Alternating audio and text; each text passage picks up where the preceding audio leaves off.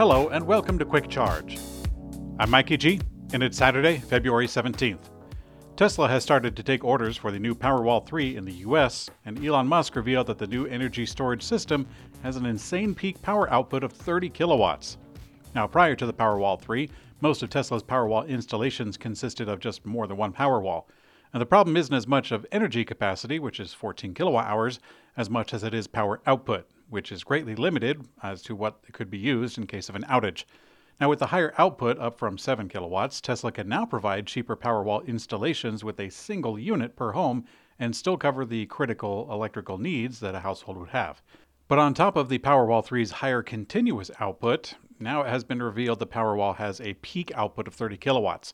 This should be able to handle pretty much any spike that any home could offer, and maybe even larger installations as well.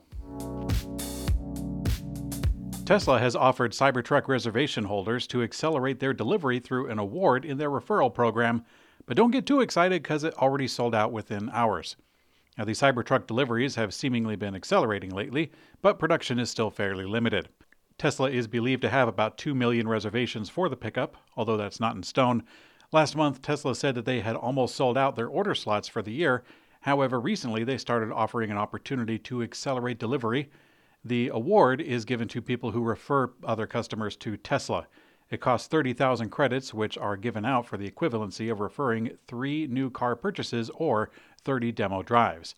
Now, within hours, that perk already sold out. It's not clear how many people were able to accelerate their delivery, but it looks like Tesla is saying that they will offer it again. Now, to be clear, they're not giving Cybertrucks to people who offer 30 test drives. Instead, they're offering them to accelerate their order, which they have to pay all the money for anyway. New electric vehicle registrations in the United States were up 23% in December as adoption continues to grow. Tesla still dominates the market in the calendar year with 642,496 registrations.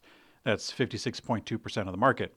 The Model Y continued their hot streak with 385,180, which is up 72% from the year 2022. Ford edged out General Motors for second place with 69,163 new electric vehicles in 2023. And meanwhile, the smaller brands like Hyundai and Rivian saw promising growth.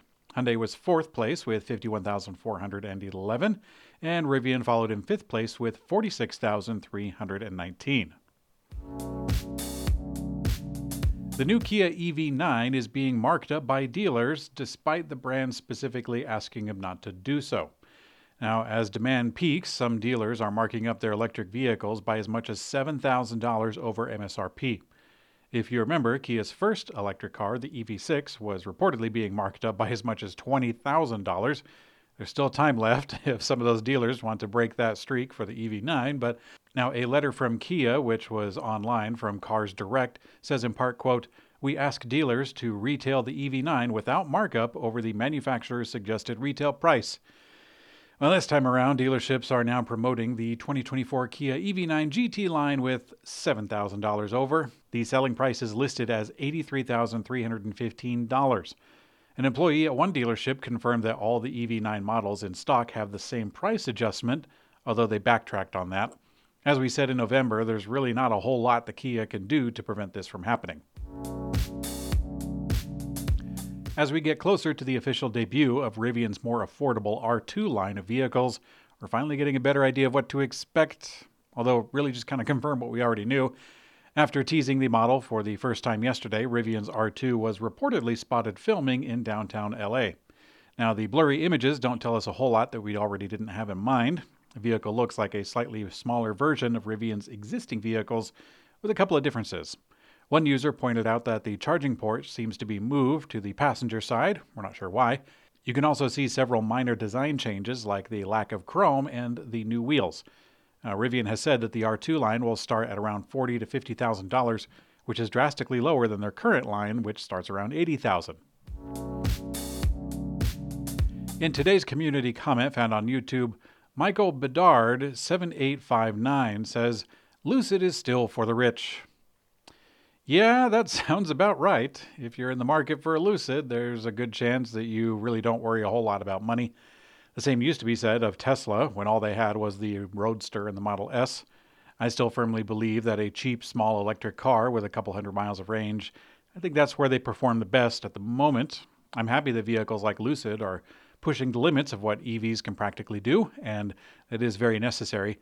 My background in electric cars was using them the same way that I would use a microwave, just something simple to do a very specific task. And I think that a lot of people really miss out on that, but oh well.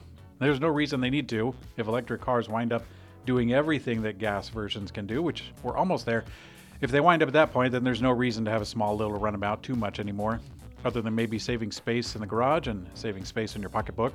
Those are good reasons too. Thanks for watching Quick Charge. I'm Mikey G, and I hope you have a great day.